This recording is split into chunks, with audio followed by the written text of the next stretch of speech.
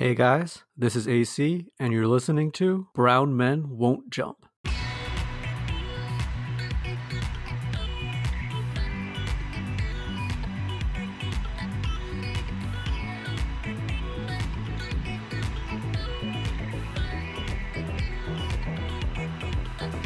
Howdy how, everyone. Welcome to another episode of Brown Men Won't Jump. Thank you so much for joining us, and today we have a very special episode for you guys. I'm Uswe, and joining me today on a two-man pod is Eric. Yes, sir. So before we jump into today's topic, I bet you guys noticed that we have a brand new theme song. Well, that is courtesy of the official sound of Brown Men Won't Jump, General Roshane of Mr. Ticklehands. If you liked how our new theme song sounds, stick around to the end and I'll tell you guys how you can find more of General Roshane's music. So today, we're going to discuss U.S. President.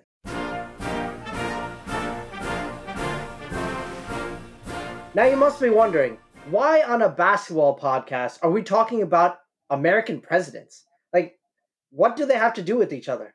Well, honestly, they have nothing to do with each other. But both Eric and I are huge U.S. presidential history nerds, but we're also huge basketball nerds. So we thought, how fun would it be to make comparisons of NBA legends and U.S. presidents?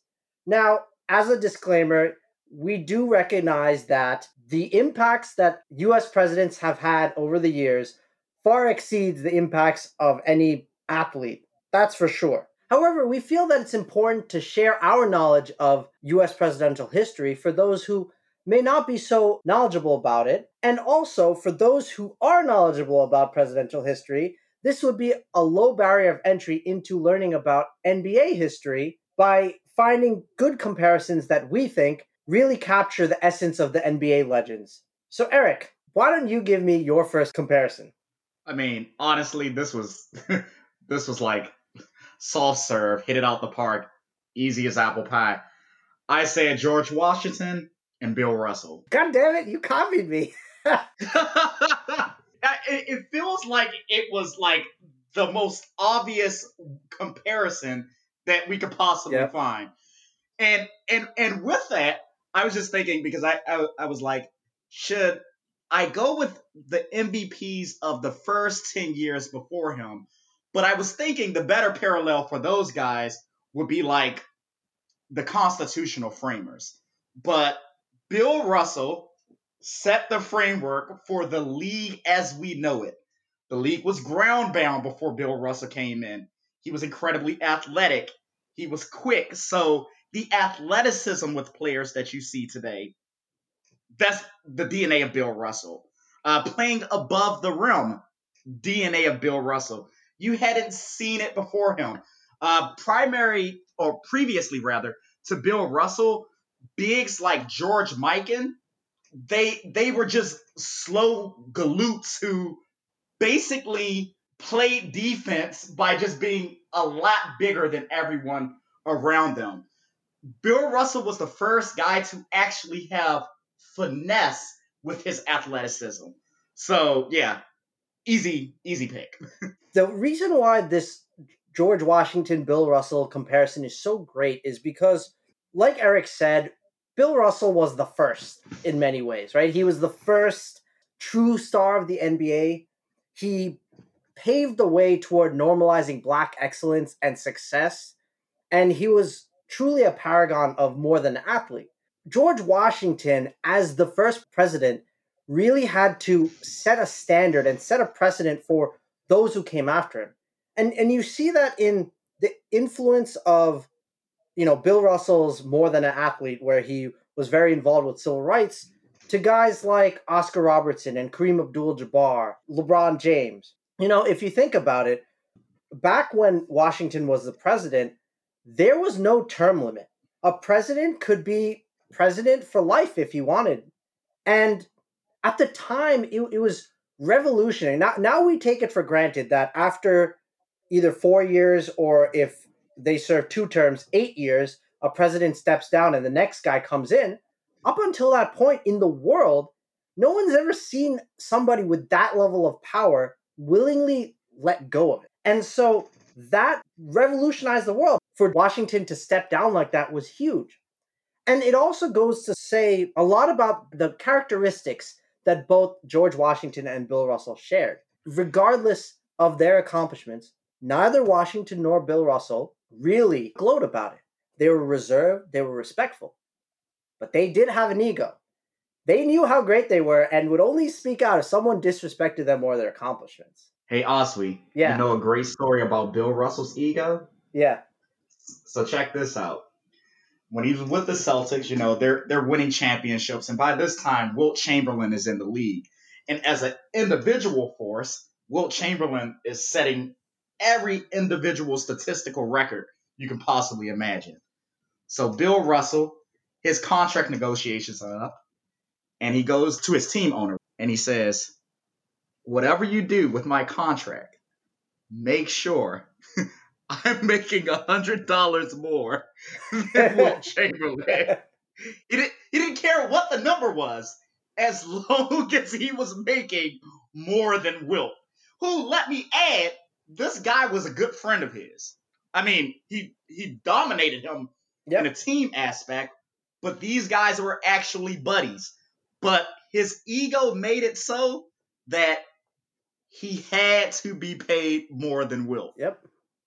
And if we're talking about egos with Washington, in his first term as president, he was basically unopposed. People really didn't criticize him, and he was the only unanimously voted president ever. But in his second term, as time goes by, that honeymoon phase wears out, and people started to get a little uneasy. So he started getting criticized, and Washington did not like that because for the first time, he was no longer the darling. And he made it known that he was not happy with that. But I have to be honest with you, both are slightly overrated. Ooh, we're coming out hot. Our fans in Boston and any Washington stands might be a little, agitated with me right now. But let me explain. Washington was seen as like this great general, but if you actually look at the Revolutionary War, we didn't win many skirmishes, like face-to-face skirmishes with the British. But what Washington was really capable of doing was running. He knew how to retreat really well.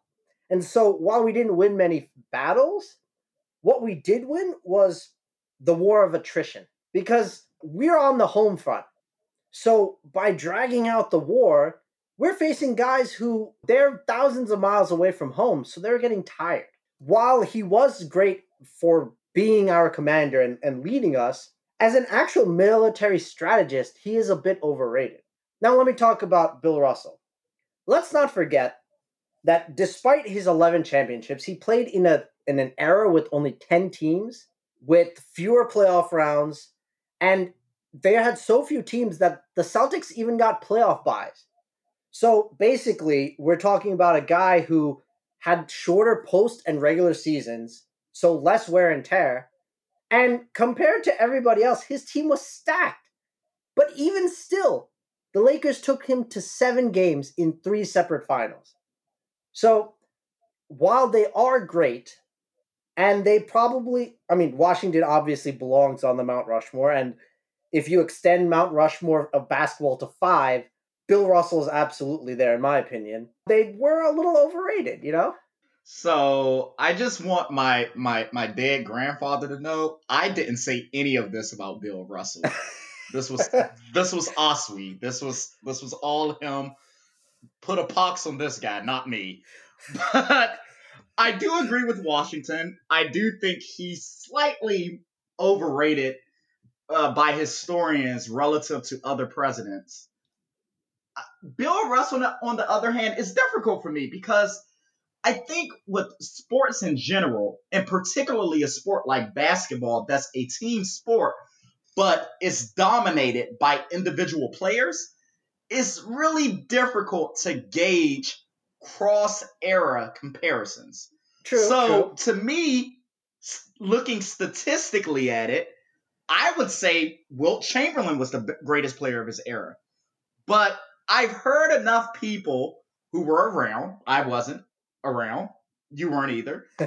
I've heard enough people say that Bill Russell was the defining player of that generation for me to kind of just back off. I mean, it's a little confusing. The guy never shot over 47% from the floor as a big in an era with only two other 7-footers in Walt Bellamy and Wilt Chamberlain. But for whatever it is, they say he's the dominant player of that generation. I do know, having seen old tapes of him, as far as defensively, he was well ahead of his time. I think his a current comp for him would be someone like, think of Dwight Howard in his prime defensively when he was with the Magic. That was Bill Russell on the defensive end. Yeah, he was really, really incredible. Yeah, for sure. Although, your point about sports being difficult to compare across eras is very applicable to presidents too, because oftentimes you see successful presidents. It's always the question of, is it the man or woman, hopefully one day, is it the man or is it the times? And a historian I really like once said, it's actually a melding of both. That being said, I think when you talk about Bill Russell and Washington, they were pioneers. They were the father of, their respective thing, the father of the NBA star and the father of the country. And both were well respected by their peers and their contemporaries and have legacies that'll live on forever, regardless of the nitty gritty that we might pick at. Facts. The first is always remembered. Yep. Okay, Oswe, who you got for number 2? All right. This is an easy one. Whether or not you agree with it, I don't know. I just felt like this was too easy. Lincoln and Jordan. All right. Yep. Come on, man. Are we writing the same list? Yo, I'm betting that we're gonna have some different ones, but Lincoln and Jordan. And here's my reason why. And I think this is the easiest one for people to guess because, both were so great that it's almost blasphemy to argue that they weren't the greatest ever. If you talk, AC and I always talk about how do you define the greatest ever, and he believes that it's who had the greatest peak greatness of anyone in their field versus who had the greatest longevity of greatness. And Lincoln and Jordan are the embodiment of greatest peak greatness. Oh, yeah, definitely. And if you think about it, part of that greatness is having these iconic moments and quotes that are etched into the legacies of their game. And you can't talk about their respective fields. You can't talk about the U.S. presidency. You can't talk about basketball without mentioning, the Gettysburg Address, Emancipation Proclamation, a House Divided speech, or the shot over Elo, the last shot, the flu game, the shrug. It's just, they're so iconic. They're so legendary. They're so larger than life that they've almost become something larger than just a president or just a basketball player. They've become almost like a god of their respective areas, Yeah, definitely facts. And I mean, just to take your analogy further, and I mean, I'm a black guy, so I have a certain affinity for Lincoln, just saying. But to take it further, they have some really interesting parallels. So, like, Lincoln is known for his team of rivals. Jordan was one of the major players on the 1992 Dream Team, which was a team of rivals that teamed up to beat the world after they lost the Olympics in the 88 Olympics. Yep. I mean, of course, Lincoln's was infinitely more important with the Civil War, but parallels a little.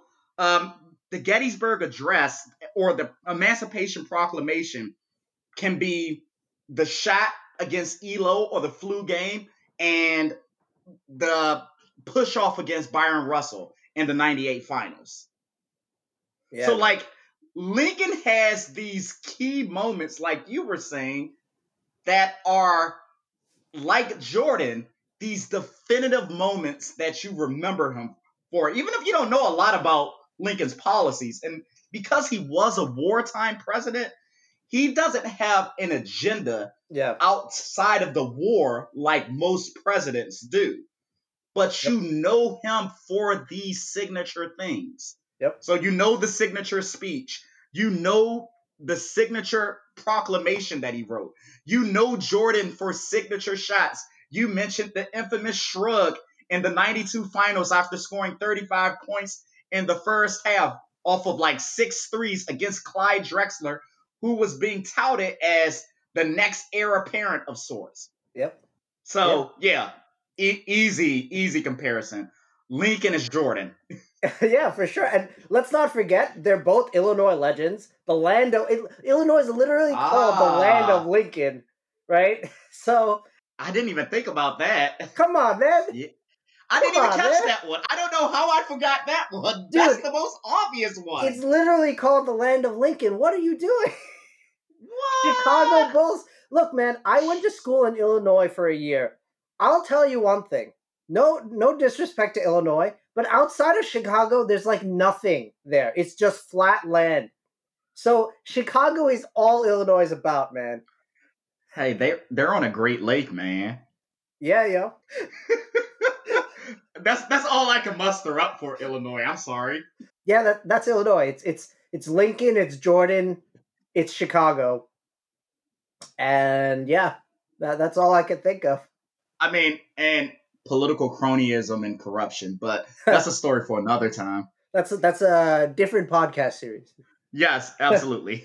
But one thing to also say about Lincoln and Jordan is they made the game available to more people than ever before.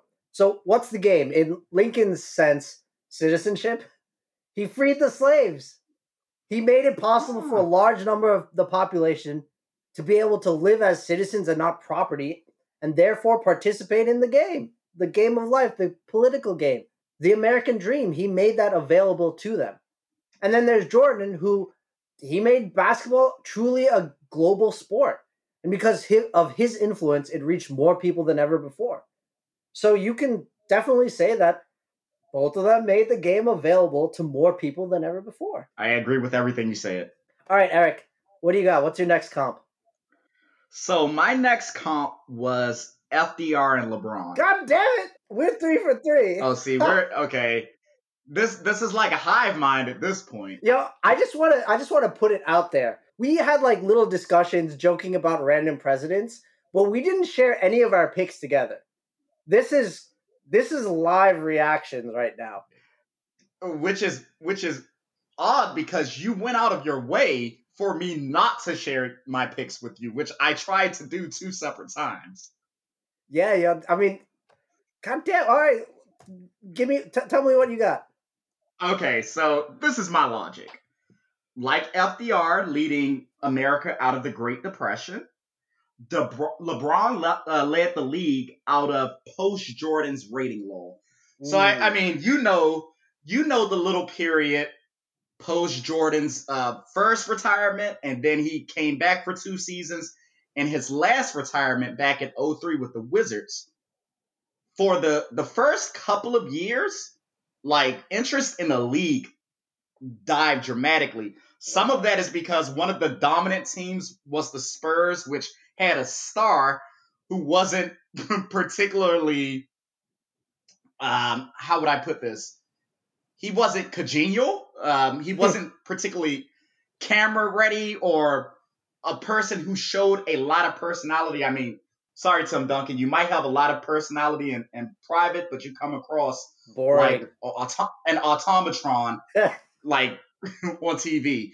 So you had that period. You had a team like in the East, the Pistons, who were a slug it out team, low scoring games. No stars winning a finals. Chauncey Billups, your best player on your team. So, like, that was the league for about 4 years. That was the Great Depression. The Great Depression of basketball. There you go. That was the Great Depression of basketball. I love it. The ascension of LeBron James led to a renewed focus on the game becoming not just an American sport, an international game. Now, that precedent was already put forth by the Jordan era of players. But LeBron and subsequently his era of players, like, magnified that tenfold. Yep. So that would be my first comparison. My other comparison would be just like FDR added on to the Allied Army to help win World War II against the Axis of Evil. Yep. Braun beat the 73-win Woo! Golden State Warriors in 2016. Yo, wait, hold up. Say it again. LeBron Ramon James beat the 73-win Golden State Warriors in 2016. Yes, sir. Basketball's Axis of Evil. Now, the next year they added Kevin Durant, which would have been as if Germany, Japan, and Italy somehow got the Soviet Union to go over to their side in World War II or right directly after World War II. Yeah. But we digress. We're going to take our year of winning. Yep. That one win means more than any of the subsequent losses, and I don't care what anyone has to say about it. Oh, that's brilliant, man. That's freaking brilliant. Oh, I looked at it in a different way. You actually applied FDR's crises to a basketball sense, and wow, I have to say I'm shocked. Let me break it down in a different way now. All right, if you think about FDR and LeBron, you could make a legitimate argument that they're the greatest to do their job. FDR could legitimately be argued as the greatest president ever. Some people still make that case. Same with LeBron over Jordan. Some people make that case. Shannon Sharpe. Look, you and I are huge LeBron fans. So I'm not going to explicitly say it, but, sometimes I wonder, right? Well, I look at it like this. I think being a LeBron fan, you have to have almost you're living two people. So you can't really make an argument yet for him being the greatest, but you could definitely make an argument for him being the best.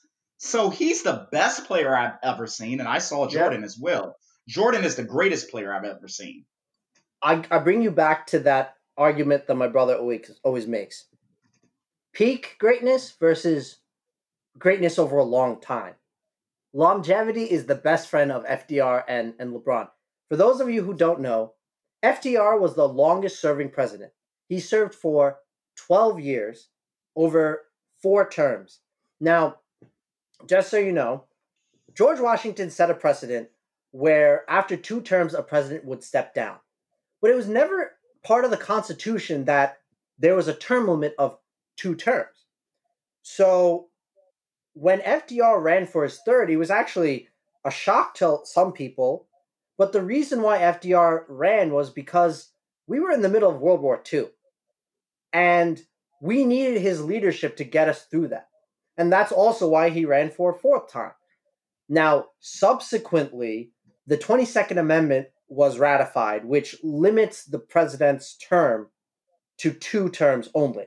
There are some exceptions to that 2-term limit, but we might bring that up later depending on what presidents are discussed.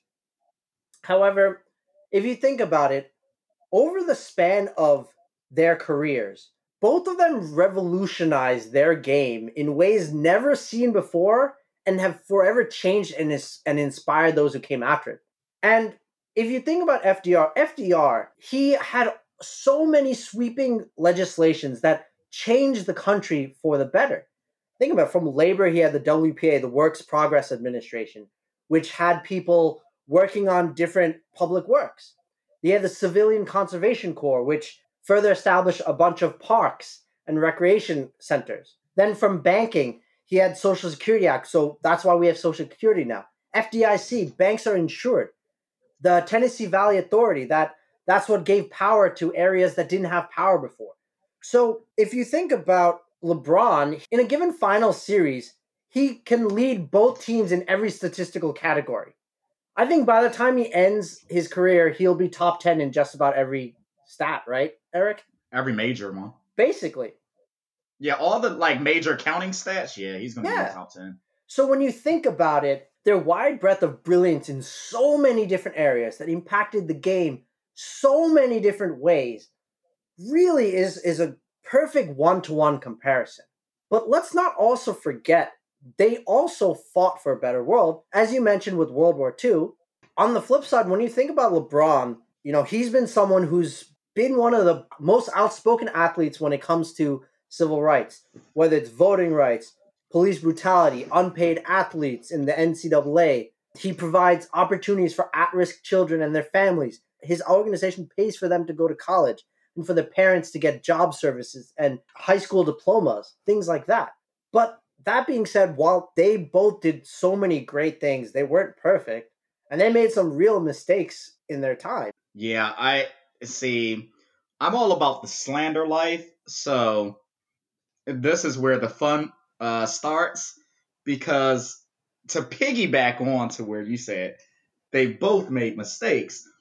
To me, the two biggest mistakes of LeBron on his resume and FDR, for FDR, Internment? it would be, well, internment is one, but the first one before internment, he opened up the federal government with Executive Order 8802 to have non-discriminatory hiring. Except he didn't actually end the segregation in the federal government, and he didn't desegregate the military neither. So Let me take it one step further. You mentioned the okay, military. So after World War II, there was this thing called the GI Bill, which essentially, when those soldiers came home from war, the government would pay for them to go to college. Well, while it increased African American attendance in college by 2%, by and large, most African American veterans actually did not get access to that. Now, we also mentioned internment. Eric, you want to quickly tell the audience about that? oh yeah, absolutely. So Japanese internment was a policy adopted by the federal government during World War II that essentially took Japanese descendants, so people who were Japanese Americans, they took them out of their homes on the West Coast and put them in internment camps, usually in places like Utah, for the duration of World War II, under the logic, which of course is bigoted and racist as hell, Yep. that these people had divided loyalties because they had Japanese ancestry and they couldn't be counted on to be loyal to America because at some point they had an ancestor that was Japanese. Yeah. Yeah, really messed up policy. Really messed up policy. To parallel, though, the failure of FDR with the most glaring two failures of LeBron to me, that would be his loss to the Celtics and the Eastern Conference semifinals in 2010, where he left the Cavaliers and he, like, I mean, I still don't exactly know what happened. There's speculation. There's the Delonte West, Gloria No. James rumors. Yeah, I'm just repeating what Stephen A. Smith said. Oh, God. I'm not giving this any legs, guys. Yeah. For those of you who don't know, the Delonte West Gloria James thing, well, Delonte West was LeBron's teammate at the time, and he allegedly, is it allegedly or did it actually happen? I think it's safe to say allegedly. Allegedly, he slept with LeBron's mom while they were both on the same team. So, please continue. Yeah. So that series where inexplicably LeBron just didn't seem like himself. He won the MVP that year. It was his second straight MVP, and for a couple of games, he just seemed out of it. Even the game 6, and I still remember this. In game 6, he had like 27 points, 19 rebounds, and like 8 assists. And they lost that game and they lost the series. But he had the most sleepwalking 27-19 I had ever seen in my life, where it seemed as if he wasn't actually engaged in the game. But then when you looked at the final stat line, it's like, wait, he clearly had to be. But if you were watching, you wouldn't have thought he was engaged in the game. And then, of course, the next year, he had the finals loss against the Dallas Mavericks after having a gauntlet in the playoffs where he beat the Celtics in the Eastern Conference semifinals. Then he beat the Bulls with the MVP Derrick Rose in the Eastern Conference Finals where he locked down Derrick Rose, and Derrick Rose made like one shot in crunch time, and 20 shots LeBron was guarding him. And then somehow, after winning against these two teams that in many circles were the favorites, the Bulls were definitely seen as the consensus favorite in that series against the 2011 Heat. He loses to this Mavericks team that wasn't even the best iteration of the Mavericks team. It was a good team led by Dirk Nowitzki, who is probably a little underrated how he's viewed historically, but it wasn't a great team. LeBron had games where he just, I mean, frankly, he disappeared. He looked scared.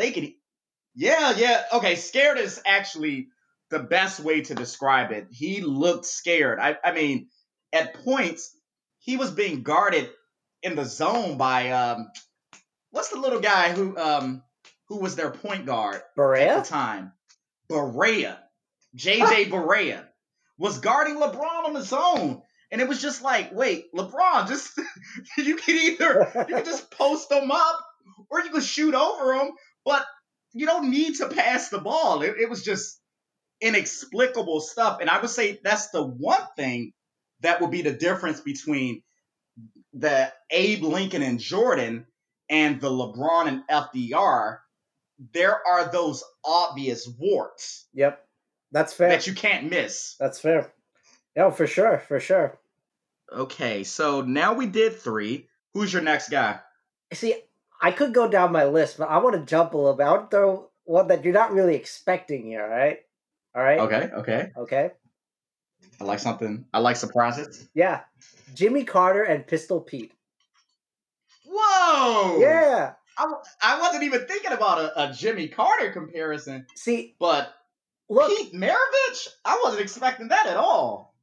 Yo, let me tell you something, all right? We're not just trying to go with the usual suspects here. We're like we're trying to flex that we know something about presidents, all right? Okay. Right? All right. So here's why I chose Jimmy Carter. Jimmy Carter and Pistol Pete were both ahead of their time. Jimmy Carter, he brokered the peace treaty between Israel and Egypt with the Camp David Accords. And this was in the 1970s. And those peace accords became a precedent for peace policy in the Middle East for U.S. ever since. He established the Department of Education, increased college tuition grants for needy students, created a Department of Energy. Get this, in the 70s, he initiated tax incentives for solar energy and home insulation and warned about the dangers of depending on foreign oil. Not just that, he put solar panels on the White House. If you think about Pistol Pete, quick and flashy, which paved the way for Bird and Magic with those crazy passes. His handles were amazing. He was a showman who wanted to entertain anyone who watched him play, but the result was that his teammates had no idea the ball was coming from, so it hit them in the face or in the back because they've never seen anyone pass the ball like that. And he was such a great shooter when no one else could shoot like him. Both of them had tireless work ethics. Carter meticulously mulled over different details, and to the point where he'd even edit grammar on memos that he'd be given. Instead of reading it, he'd be like, oh, there's a grammatical error here, there's a grammatical error there. Pistol Pete, he's famous for all these crazy basketball drills that he came up with, like improving finger strength. Remember, when he played, it was the 70s. So nobody thought about basketball in this way, trying to perfect their game like we do now. We have Masterclass now. We have YouTube now. All these drills now that you can do. Pistol Pete was way ahead of it. But the problem with both of these guys is that, one, they were unlucky in the era they served because America wasn't ready for Carter's progressive agenda. The economy had hyperinflation. Interest rates were double digits. And then, of course, there was the Iran hostage crisis where for 444 days, there were American citizens who were held hostage in Iran. As for Pistol Pete, he played for a shitty New Orleans Jazz team who couldn't win much and barely made the playoffs. And he had a hard time competing against teams with real star power in the 70s, like, the Knicks or the Lakers or something like that. But perhaps the biggest reason why people don't remember Carter or Pistol Pete is they were overshadowed by the more famous people of their time. Carter was basically in between Nixon and Reagan, so you have the incredibly infamous and then the absolutely beloved at the time, the two absolutely iconic guys, and then you have this one-term president who was smack dab in the middle, which is why people don't really think about him like that. And then when you think about Pistol Pete, he played in an era with dominant big men like Kareem and Wilt and guys like Walt Clyde Frazier and Earl the Pearl Monroe with the Knicks. So it's not surprising that people don't remember him in that way. Yeah. I mean, I would have never thought to compare those two, but I think that's a great comparison.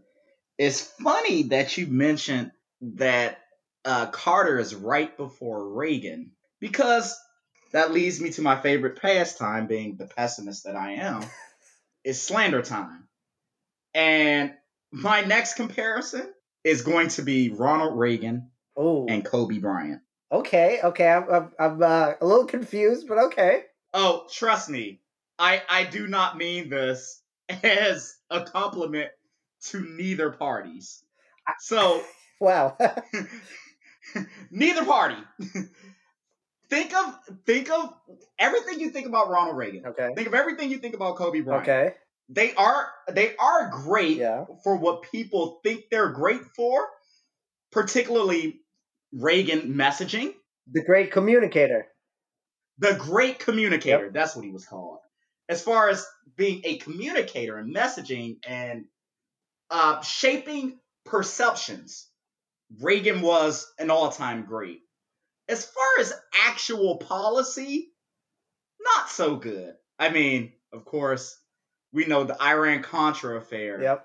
We know his various dealings in Central America, whether it was civil unrest in El Salvador or dealing with paramilitary groups in Honduras and Panama.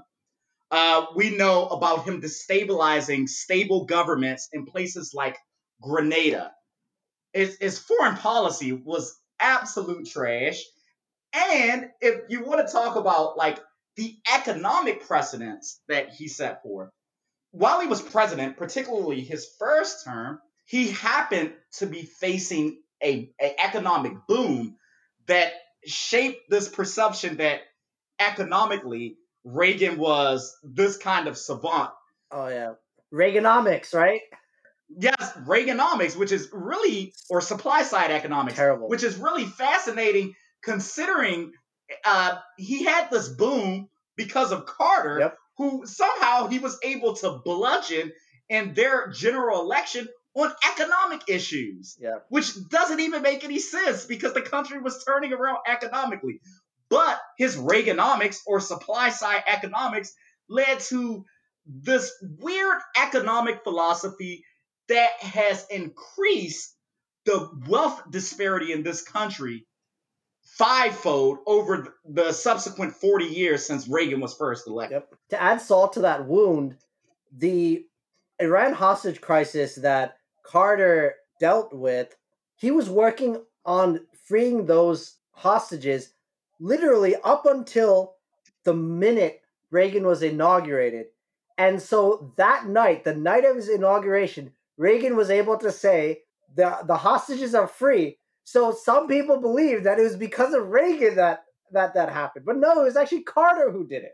I mean, yeah, it was Carter. If you're going to concentrate on one foreign policy gaffe with Reagan, you'll be concentrating forever because he has so many of them to talk about. Now, of course, he was president when there was a thawing of tensions between the Soviet Union and the United States.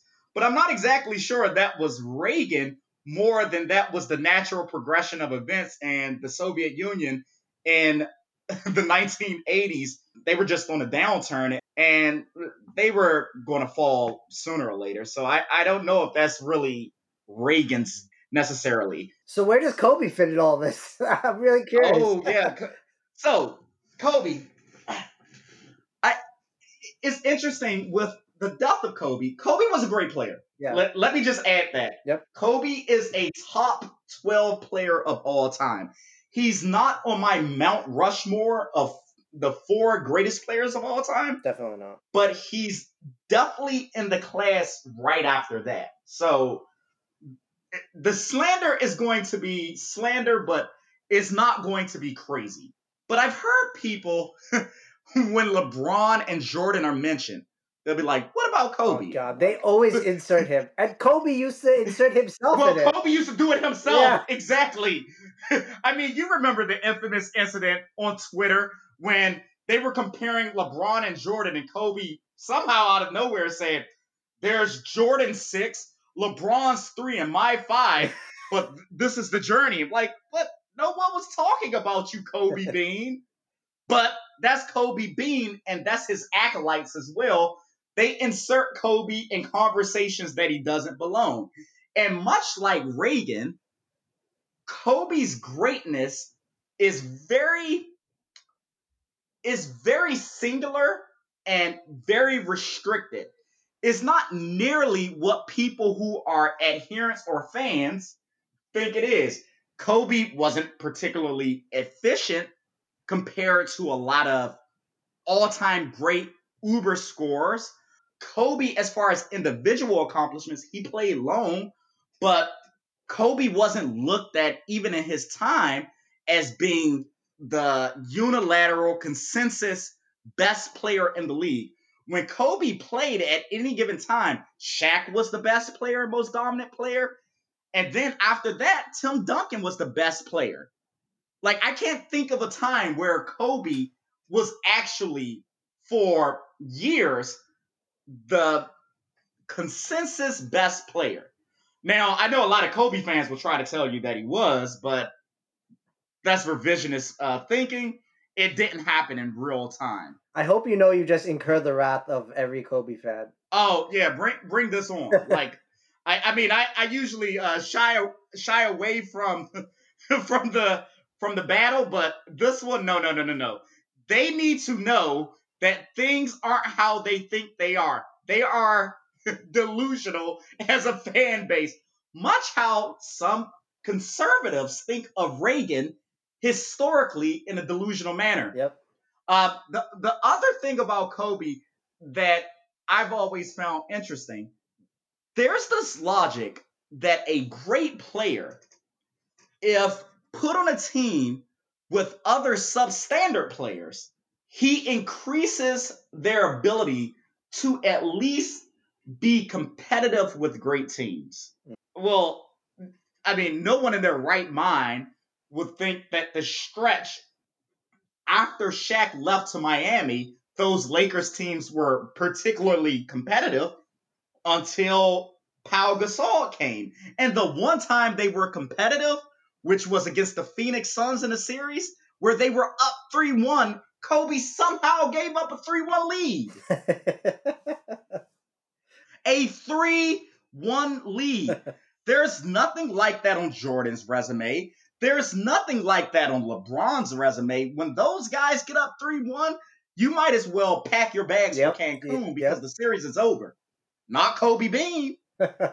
I will add that the recent buzz about making Kobe the logo. Look, Kobe Bryant, he was so important for the league for so many different reasons. But the thing is, if you're talking about the logo, you're talking about someone who is either so great that they deserve to be the logo. So someone like, I don't know, Michael Jordan maybe? Kobe is not even remotely close to Jordan. Or they did something so great off the court that makes them truly worthy of it. So like a Kareem Abdul-Jabbar. Or you can have someone who's kind of a mix of both. So like a Bill Russell. No, I agree. I think if they change the logo, well, that would be easy to be Jordan because the Jumpman logo is already there. You just repurpose it. Yeah, well, good luck trying to get that from Nike. Well, true. Okay, Nike's not going to allow that, but fair enough. Okay. I mean, but there are better options. It just, it boggles my mind that it would be Kobe. Well, what would Kobe's logo even be? Would it be like a contested fade with 4 guys guarding him from 21 feet away? Like, not even 3-point length, but a long, long two. Yeah, basically. Yeah, so I don't know. Kobe fans are an interesting bunch, like Ronald Reagan fans are an interesting bunch, and I'll just leave it at that. All right, Eric. I can't talk to anybody about presidents if I'm not going to mention Teddy Roosevelt. Teddy Bear it is. Wait, you're telling me you have him too? Oh, of course. Absolutely. I have him as a comp with Kareem. What? What about you? Whoa. Okay. Actually, I have him as Magic Johnson. Huh. Yeah. That's not one I would have thought about, but I'm curious to hear how you got to it. All right. So when you think about Teddy Roosevelt and Magic Johnson, both of them have giant smiles with larger than life personalities that are like the embodiment of youth and vigor and charisma. And they really expanded the celebrity of their respective roles. Interesting. So when you say vigor, I feel like vigor takes on two different meanings with Magic and Teddy. And I'm not going to expound on that, but do continue.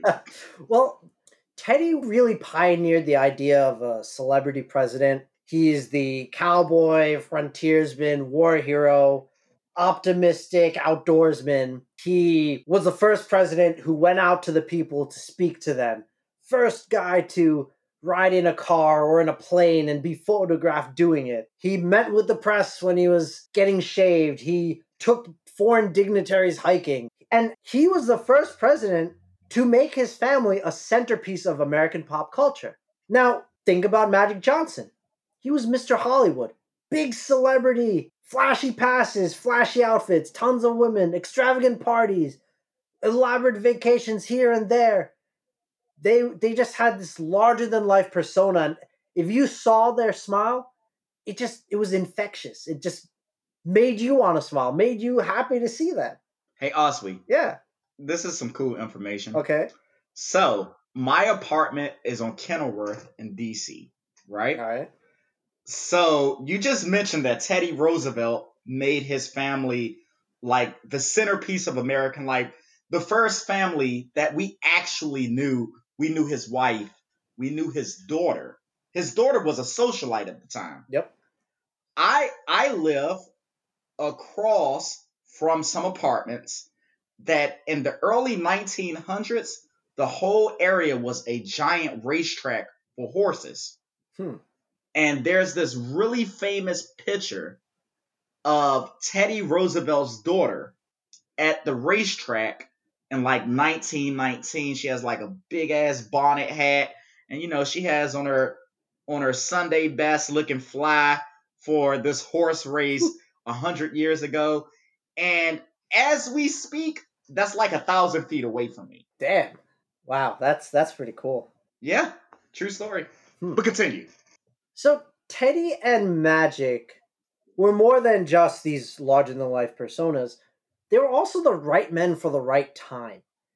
Teddy Roosevelt became president after serving as vice president, and the president at the time, William McKinley, was assassinated. So he rose to the power, and this was like around 1900 or so. And so it was the turn of the century. It was after the boom of the Industrial Revolution, and he came in and he prevented all those titans of industry from taking over and driving the country into the dirt at the expense of the people. He fought for reforms to improve working conditions and protect American consumers. He was actually the first environmentalist. Through his executive orders, he protected millions of acres of land, which ultimately became national parks. The Grand Canyon, you like going there? You can thank Teddy Roosevelt for that. And he was the president who made America a global power with his policy of speak softly and carry a big stick. He paraded his great white fleet around the world, which is this fleet of white ships of the latest technology at the time. Basically showed the world, America's here to play and we are a real power in this world. And you have to remember, at the time, after the Industrial Revolution, nations were growing in unprecedented rates.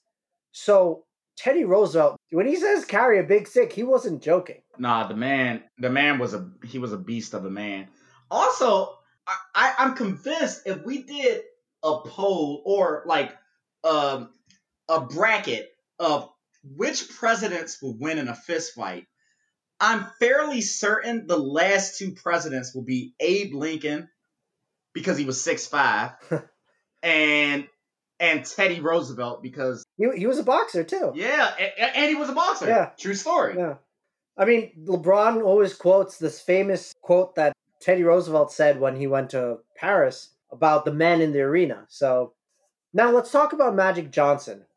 Magic Johnson came into the league in an era that lacked real star power once Russell and Wilt retired, and he was riddled with drug addiction. And the NBA was just, honestly, it was on the brink of failure. And when Magic came in, he came in with his personality, his flashy passes, his exceptional play, and of course, his rivalry with Bird, which uplifted the NBA completely and really popularized it around the world. And you can make an argument that Magic Johnson became the first true global superstar. I mean, my dad was telling me when he was in Thailand studying his master's that he heard about Magic Johnson. So okay, I know you and AC, you all love basketball. Yeah. But you all get this from your pops? When he came here in the 80s, he'd follow basketball. He loves sports. He's a diehard Knicks fan too, so. Oh God, he passed that on to AC. Yeah. Poor guy. Yeah. So AC got that generationally. Okay. Makes sense. And so the last point I want to make about the Teddy and Magic comparison is that both of them left earlier than perhaps they could have. Because after he served out the rest of McKinley's term and he served out one of his own terms, he stepped down so that his handpicked successor, William Howard Taft, could run and eventually win the presidency.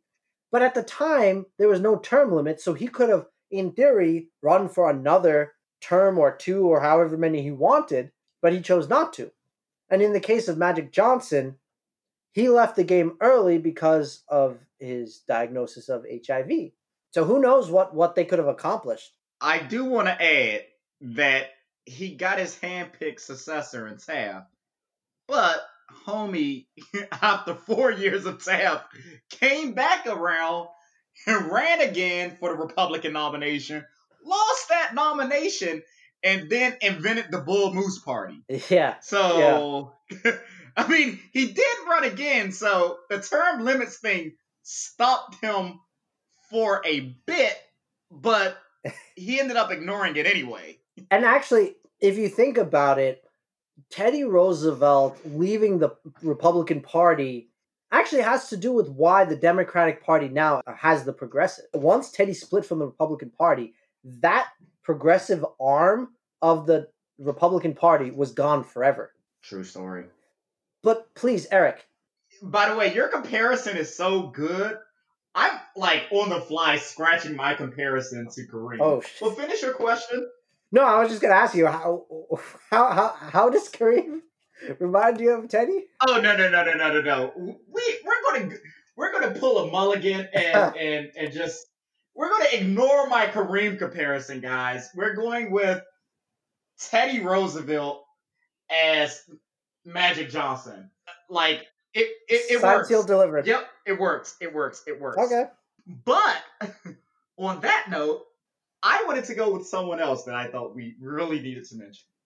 So I have a JFK comparison. JFK, okay. I have a JFK comparison. I do too. Let's hear yours. JFK as Reggie Miller. Ooh, yo, I thought about that. I was tempted, but I held back.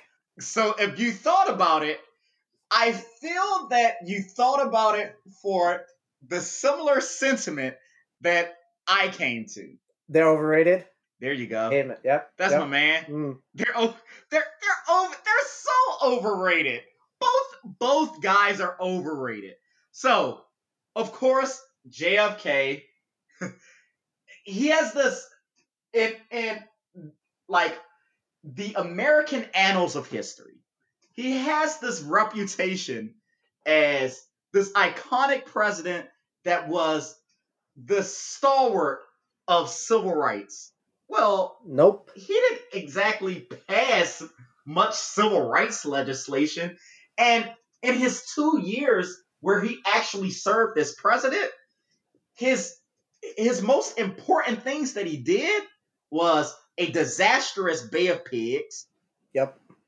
Disastrous. Utterly. And putting ground troops in the war in Indochina that France was getting their butts kicked by what became Vietnam. Yep. So he put the ground troops in Vietnam, which was a disastrous war that ended up leading to 58,000 Americans dead and anywhere between 900,000 and 3.8 million Vietnamese. Although, to be fair, the escalation of Vietnam is not on JFK, though you make a fair argument that we weren't in that area to begin with, if not for JFK. Now, you are correct. You are correct. The escalation definitely happened more under LBJ, and previous to JFK, even under the Truman administration, we were giving aid to France's fight against the Viet Cong. So that was already happening, but the act of putting American boots on Vietnamese soil, that was our man JFK, yep. Which set the precedent for us having ground forces there, which, I mean, anyone who knows a bit about world history, that was disastrous. Disastrous. Now, to me, Reggie Miller is a perfect comp because this is a man who's looked at as this elite all-time player. Now, the pros are Reggie Miller set the standard for the spacing in the NBA that was expanded by a guy like Stephen Curry. So my best comp for Reggie Miller would be like Klay Thompson before Klay Thompson, but if Klay Thompson never played any defense.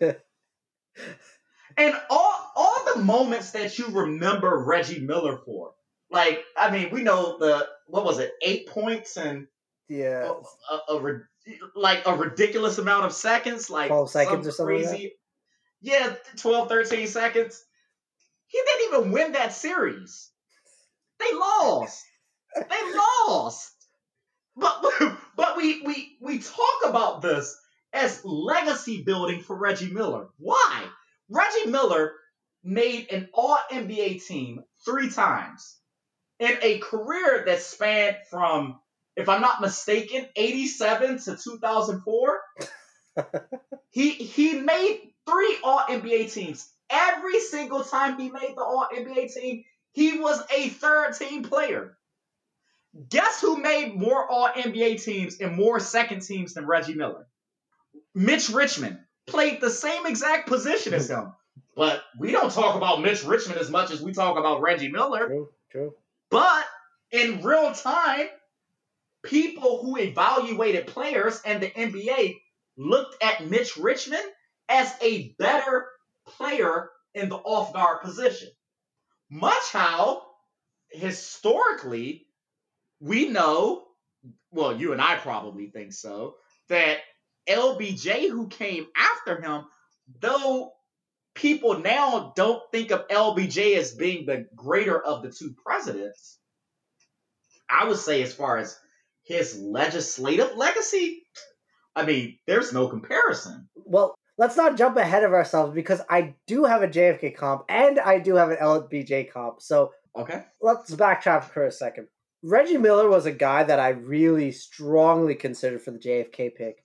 I also thought about guys like Paul Pierce, Carmelo Anthony, Dwight Howard. Ooh. But I'm going to incur the wrath of my fellow Sixers fans. Because the person I chose for JFK is the guy who got me... Please don't say Dr. J. No, the guy who got me into the Sixers, Allen Iverson. No! Look, I love Allen Iverson, all right? The reason I'm a Sixers fan is because I have such a man crush on Allen Iverson. But let's be honest. Both JFK and Iverson are incredibly iconic, yet overrated in their respective fields. Both are famous for their partying. Both had real off-court issues. Both basically had one moment of greatness. So I guess in JFK's case, it's the Cuban Missile Crisis, and then also his famous "We choose to go to the moon." For Iverson, it's going to the finals, the step over Tyronn Lue, winning one from the otherwise undefeated Kobe Shaq Lakers. Both of them inspired those who followed after them. After all, civil rights, going to the moon, inspired by JFK. Iverson inspired so many people after him. If you look at fashion today, it kind of is derivative of Iverson's example. And then, really, because they were so iconic, they live in history as legends. But let's be honest, man. If you really break down the stats, it's kind of underwhelming. Iverson never got higher than 50% field goal percentage from 2-point or 40% from three. He was incredibly inefficient. He was a bit of a ball hog. And not just that, both JFK and Iverson, their legacies were cut short. JFK because he was unfortunately assassinated, and Iverson because he refused to be a bench player and had so many off-court issues and went overseas and whatever. But it just feels like because they're iconic, people remember them as something more than they were. So the Sixers fan in me died a little bit when I came up with this pick, but we're trying to be unbiased here with this, you know? My guy, there's some kid on some court somewhere in America on a hard court outside who can dribble but can't particularly shoot. And that kid just died a little inside. Well, okay. You mentioned Lyndon B. Johnson. And I thought about Lyndon B. Johnson. I really wanted to actually pick Kareem for Lyndon B. Johnson. But I picked Kevin Durant and CP3. I cheated here. I got two here. You got the old 2-for-1 deal? Yeah. So it's kind of like Kevin Durant is like the bad side of LBJ, and CP3 is the good side of it. Let's talk about Lyndon B. Johnson and Kevin Durant comparison. Both are extremely polarizing. Some people absolutely love them or absolutely hate them. Both had massive egos with incredibly thin skin. Both viewed any criticism as personal attacks. Both had an insatiable desire for attention, affection, and approval. Both would love putting themselves on a pedestal in any way possible. Both got into unnecessary battles they had no business of being in. Vietnam was escalated greatly by LBJ, and it was very much an ego trip for him. And literally anything on social media for Kevin Durant, that's his Vietnam War. He always loves to escalate it there. Perhaps the most telling thing is both despised being under the shadow of and second in command to another who is considered greater than them. For Lyndon B. Johnson, it's JFK, though both of us would agree Lyndon B. Johnson was in fact greater than JFK. And for Kevin Durant, it's another LBJ, LeBron James, though it's obvious LeBron James is greater. Kevin Durant is LeBron's biggest hater, and LeBron don't even know it. You think LeBron doesn't know it? Get out of here. You know it. All the shade is there, man. LeBron hangs with the gods, so I mean, either he doesn't know it or he's playing next level chess stuff that I don't even understand. But LeBron knows he's great. He doesn't need to prove anything to him, you know? Yeah, that's true. It's kind of like a little brother relationship where your little brother is jealous of you and you know he is, but it's like it's my little brother, so I'm better than him and I'm bigger than him and stronger than him. But I'll just ignore it. Eric, LeBron James's existence is a constant sun on Kevin Durant. He just suns Kevin Durant just by being who he is. Now let me go to the CP3 comp. CP3 and Lyndon B. Johnson were both champions of civil rights. Now, obviously, I want to note that as the civil rights president, Lyndon B. Johnson's contributions to civil rights far exceeds just about anybody that we can discuss here, besides, obviously, Lincoln. Lyndon B. Johnson is the one who signed the Voting Rights Act, and today, on March 15th, the day of recording this episode, it's actually the 56th anniversary of the day that Lyndon B. Johnson made his famous "And We Shall Overcome" speech, championing the Voting Rights Act to Congress. If you compare CP3 to Lyndon B. Johnson, CP3 has been in the league for a long time. just as Lyndon B. Johnson was in the government for decades. And over that time, CP3 was president as the NBPA, the National Basketball Players Association, which is the players' union, and has been an active champion for players' rights. He's an avid supporter of HBCUs. He's extremely outspoken about racial and social injustice. In the 2014 ESPYs, as many of you might remember, he went on stage with Wade and LeBron and Melo talking about police brutality. And he's one of the greatest ever to do it in his own right. He's not the greatest point guard ever, but he's in that conversation of one of the very best point guards. Potentially, what, top 5 ever, would you argue? I like it. Yeah, no. He's so let's see. There's Magic, Big O, Steph Curry. Yeah, he's in the top 5. He's in the top 5. Isaiah, don't forget about Zeke, man. What's wrong with you? I mean, I don't like 4. Zeke is up there with Zeke is there. Why, you think he's in the next? No. So for me, Zeke is over Chris Paul because Zeke has 2 rings. True. And Zeke was the undisputed best player on 2 dominant championship teams in a time where teams weren't being led to prominence by guys who were 6 feet or shorter. That wasn't a thing. So Zeke set the precedent for guys like Chris Paul. So no, Chris Paul's not better than Zeke, but I was just trying to think. But I think Chris Paul is like 5 or 6. So yeah, right around that area. You're right. Okay. So there was no NBA player who really captured the essence of Lyndon B. Johnson because he was a truly great president, but was also very weird and eccentric. Weird and eccentric are doing some heavy lifting when you say that, because you and I spoke earlier.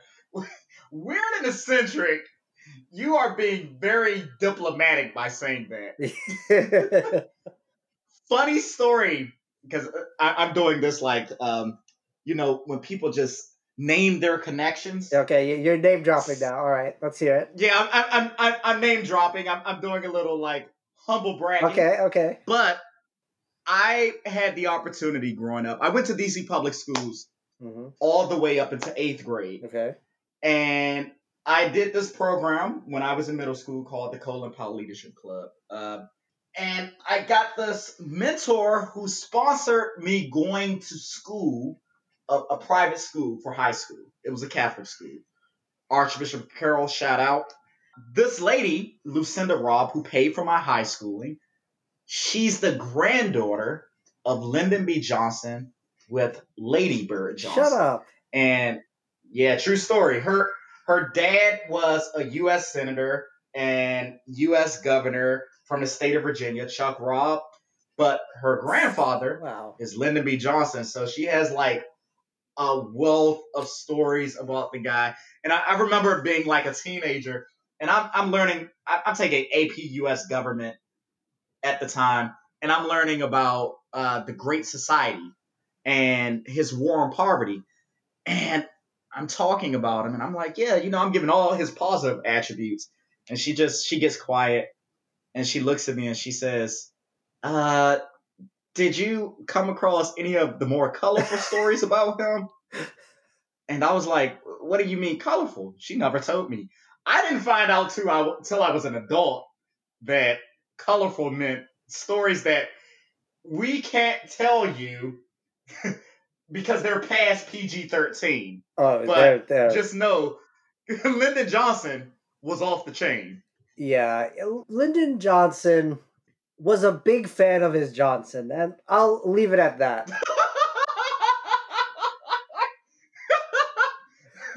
That was very delicately put. Yes. Very sophisticated, sir. Yes. I couldn't have said it better myself. Although I have to say, we're talking about Lyndon B. Johnson. I would have expected you to, start with that kind of flex that you had there. Like, goddamn, your mentor was LBJ's granddaughter. Damn, that's awesome. Yeah. I mean, it is crazy. So I don't know how she told me, but this was pre-Wikipedia. Like, okay. I'm 33. Like, Wikipedia people didn't start using till like 2005. So this must have been like a 2003 conversation. And I remember like putting all together and like, wait, you're telling me you're related to Lyndon B. Johnson? And she was like, oh yeah, that's my grandfather. And me being like, I'm like around royalty, like the descendant of the emperor of the universe or something. Like it was really honestly disconcerting. Eric, what do you got? What's your next comp? What I'm going to do for the sake of time, because again, guys, I'm about the slander life. This is what I am. Huh. You know, like we saw the Batman movie where Bane says, "Oh, the totality Batman. You adopted to it. I was born in it." So I'm born into the cynicism. So all right. I got to get 3 quick comps out, and I'm not even going to give long explanations. All right. But comp 1 that I have to mention. Okay. Andrew Jackson and Bob Pettit. Whew. And they're being compared to each other on the racist nexus. So, Andrew Jackson was a president that was a racist amongst racists in his times. Like, you know, they say a man's man. He was a racist. Known for the Trail of Tears. Like, that's his thing that he's known for. The Trail of Tears. Oh, like, anyone who doesn't know what it is, it's the forced removal of the U.S.'s indigenous population from the Southeast Americas to the West, particularly the Oklahoma territory, where a shit ton of them died on the track there. Yep. I mean, that thousands. Synopsis works. Yeah, thousands. Like it was bad. Bob Pettit, great player for his time. I don't think his game translates to today, but great player for his time. 2-time MVP. Bob Pettit, story that sticks with me is the most is when he played for St. Louis. They had this black player. His name was Cleo. It was 1962. I'm trying to remember his last name, but Cleo was a guard that they drafted in the first round. And him, Cliff Hagan, and Clyde Loveland, they essentially went to management. And let me add, all of these 3 guys were Southern racists. They, not saying all people are racist, but it was a dominant. These particular guys were. Yeah, these particular guys were. Yep. And this was early 60s. They went to management to try to depress his number of shot attempts because they wanted more shots, though they were winning at the time with him taking more shots. And they ended up getting their coach fired because the coach refused. And they ended up getting the black player also blackballed from the league. He'd never played in the league after 1962. So, you guys, Andrew Jackson, particularly the best player on the team, Bob Pettit. That's my comp.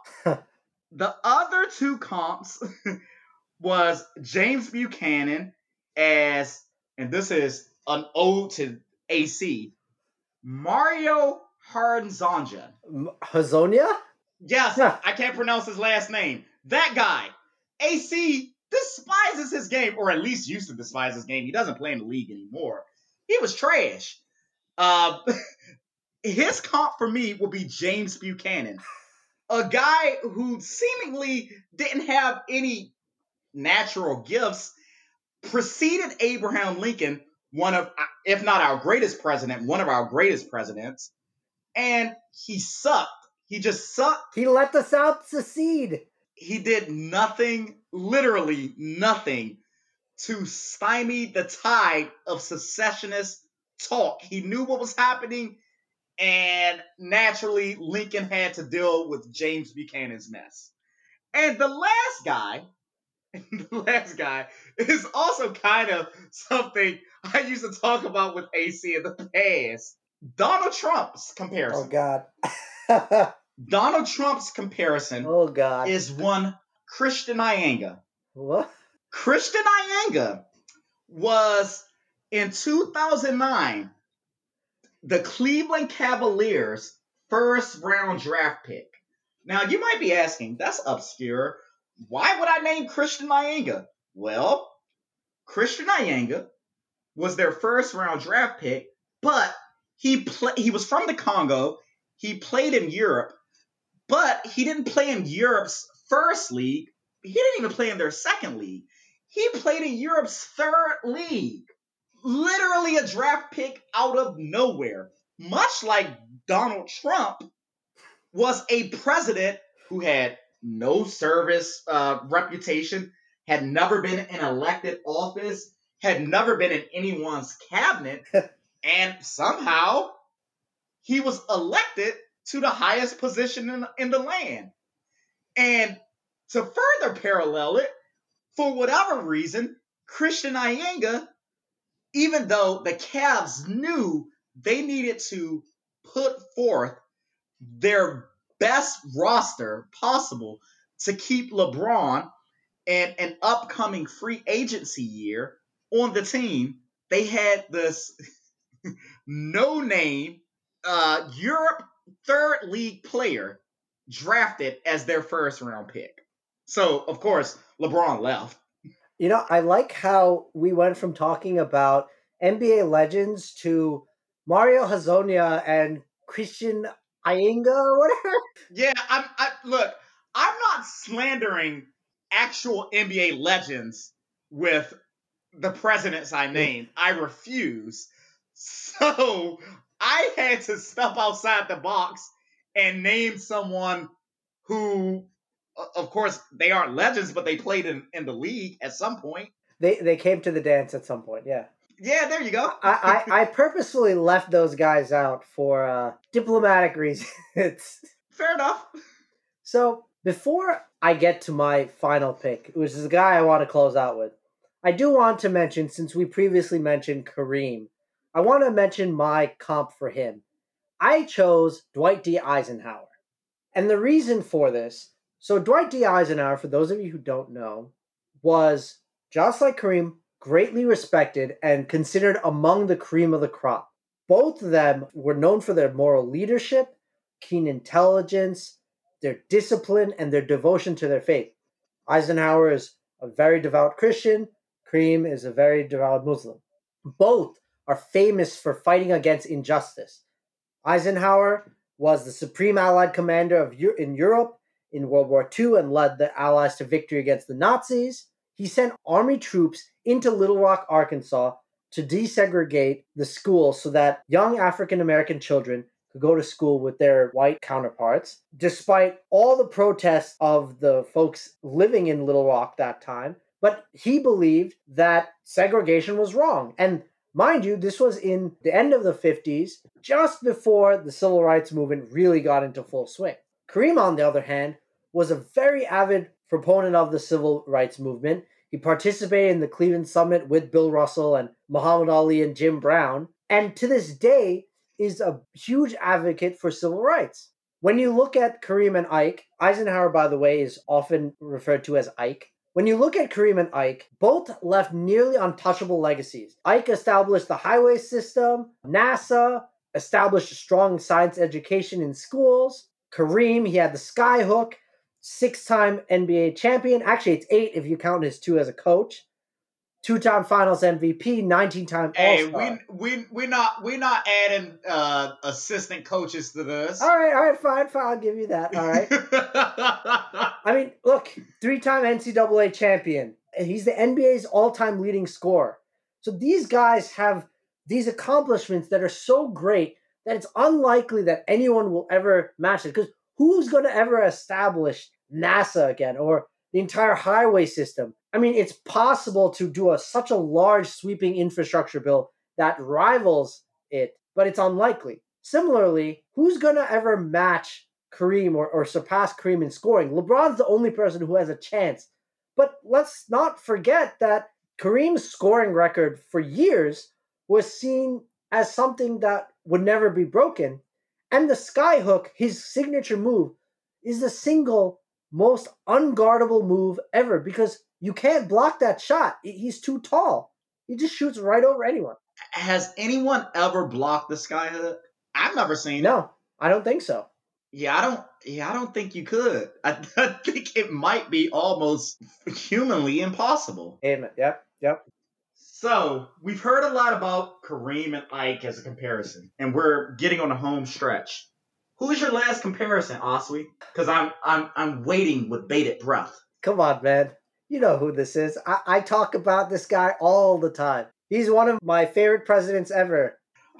Ulysses S. Grant. Yes, sir. Why are you saying it like that, man? Look, let me add, you might be the only person in the year of 2021 that I've ever met that has this type of affinity for Grant.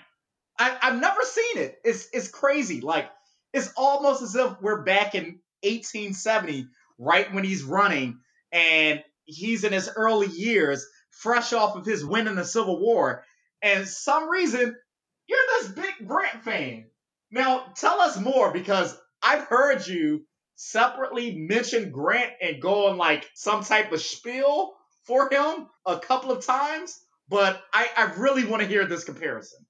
I'm glad you had your little soliloquy there, because Ulysses S. Grant represents a person who, in their time, was so much greater than what we remember them as, because of haters slandering and dragging their name in the mud for years, to the point where you might mention Grant or this person and say, wait, really?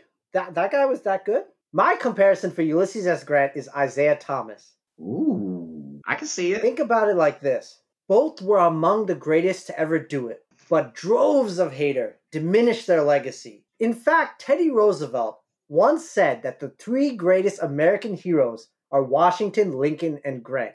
And you know what? He's goddamn right. Ulysses S. Grant is one of the greatest military minds America has ever produced. At the time of the Civil War, he was commanding more troops in more different armies spread out throughout the country than anyone was controlling anywhere in the world. It was over 1 million men he was coordinating. He employed genius tactics, including moving an army of over 100,000 troops across a 2,000-foot wide river without General Robert E. Lee, the quote-unquote great Confederate general. He didn't even notice. But Ulysses S. Grant was that great of a tactician. Hey, Oswe, wouldn't that be an argument for Robert E. Lee not being a genius general? Yo, bro, I'll get there. I'm just saying. Hold up. I'll get there, all right? Okay. Prior to Lincoln picking Grant as the general of all of his armies, the Union kept losing battle after battle after battle. He completely outclassed Robert E. Lee and successfully made the Confederacy surrender. He was a champion of civil rights. As president, he created the Justice Department and told the Attorney General and Solicitor General to prosecute the Ku Klux Klan. And in doing so, he crushed them. Yeah, they disappeared for a while. Yes, and that was because of him. So why does he remind me of Isaiah Thomas? Well, Isaiah Thomas was one of the greatest point guards of all time. He played in an era with Jordan, Bird, and Magic, and was still able to cement his legacy with 2 titles. He did it without a top 50 teammate. Jordan had Pippen, Bird had Parrish and McHale, and Magic had Kareem and Worthy. And the guy literally scored 25 points in a quarter in Game 6 on one leg because his other leg had a severely sprained ankle. He had pizzazz and flair. He was a 12-time All-Star. He was only 6'1", but his ability to handle the ball paved the way for a lot of guards to model their game after him. So why is it that we don't talk about Ulysses S. Grant or Isaiah Thomas the way we talk about other legends? Well, in the case of Grant, he was slandered by a lot of Southern historians. There's a thing called the Lost Cause, which rewrit history to say that the Confederates fought not to keep slavery, but for quote-unquote states' rights. They called him a drunkard, even though he wasn't a drunkard, he just suffered from alcoholism. But the Civil War was the bloodiest war in American history. So by its nature, whether it was Grant or Lee, both sides saw massive casualties. And the biggest thing is, Southern historians romanticized Robert E. Lee and treated Grant as a clumsy general. Robert E. Lee is seen as this great military mind, and Grant just happened to win victories. But in reality, Grant captured 3 different Confederate armies, and Lee captured none. And time again, Grant outsmarted Lee. So what about Isaiah Thomas? Well, as part of the Bad Boy Pistons, he was hated. Members of the Dream Team colluded against him so he wouldn't be part of the team. For those of you who saw the Last Dance documentary about Jordan last year, they highlighted how much Jordan and the other Bulls, and really fans and players in the league, all really hated the Bad Boy Pistons. And that hatred and his association with that team trickled throughout the league and the fans. So both Grant and Thomas have this hatred associated to them that really is unfair. And people forget the contributions that they made to their respective games because of that hatred. That's actually, it's a funny comparison, but it's a really good comparison if you logically extend it. So, basically, with your comparison, Jordan is the lost cause, and the other Dream Team guys are the Daughters of the Confederacy. Basically, yeah. Perfect. Love it. Stamped. Yeah. It's great. It's a great comparison. Eric, real quick, you want to just quickly explain who the Daughters of the Confederacy are? So, the Daughters of the Confederacy were an advocacy group, if I'm using advocacy group in the most nefarious terms. Really what they were propagandists who were hell-bent on taking Southern historians' revisionist history about the Civil War and trying to, how would I put this, perpetuate its logic and lie and telling of history throughout America. So, I mean, I live in D.C. Downtown D.C. has a couple of monuments of prominent Confederate officers, and all of these monuments, and let me add, the capital of the nation that fought this rebellious group, the Confederacy, in the capital of the Union. We have to this day a couple of prominent Confederate officers because of the Daughters of the Confederacy gifting them in the early 1900s. So they were nothing more than a propaganda group that was hell-bent on making sure that revisionist history became normative history throughout America. You hit the nail right on the head. That's 100% true. The Grant comparison, I think, was great. And I think it was great to compare them to Isaiah because they're perfect as comps. It's wild that Isaiah, as the first little guy to lead a team, and they were a championship team. It's wild that as far as his historical legacy, he doesn't immediately come up in people's top 25, which is crazy to think of because if we were around in 1990, I don't think this really would have been a question. If we were around in 1870, I don't think it would have really been a question about Grant. I think it would have been really obvious. This is where his place in history is. Definitely considering he was the prevailing general. He saved the Union. He single-handedly saved the Union. Facts. That was a dope comparison. All right, well, I think that's a perfect place to stop for today. Thank you all so much for joining us. We really hope that you learned something, and thank you, especially Eric, for allowing me to nerd out on basketball and U.S. presidential history at the same time. Oh, for sure. Loved it. If you enjoyed this episode, be sure to check us out wherever you get your podcast. And if you have any questions about either NBA history or U.S. presidential history, or if you just want to say hello, be sure to send us an email at brownmenwon'tjump@gmail.com.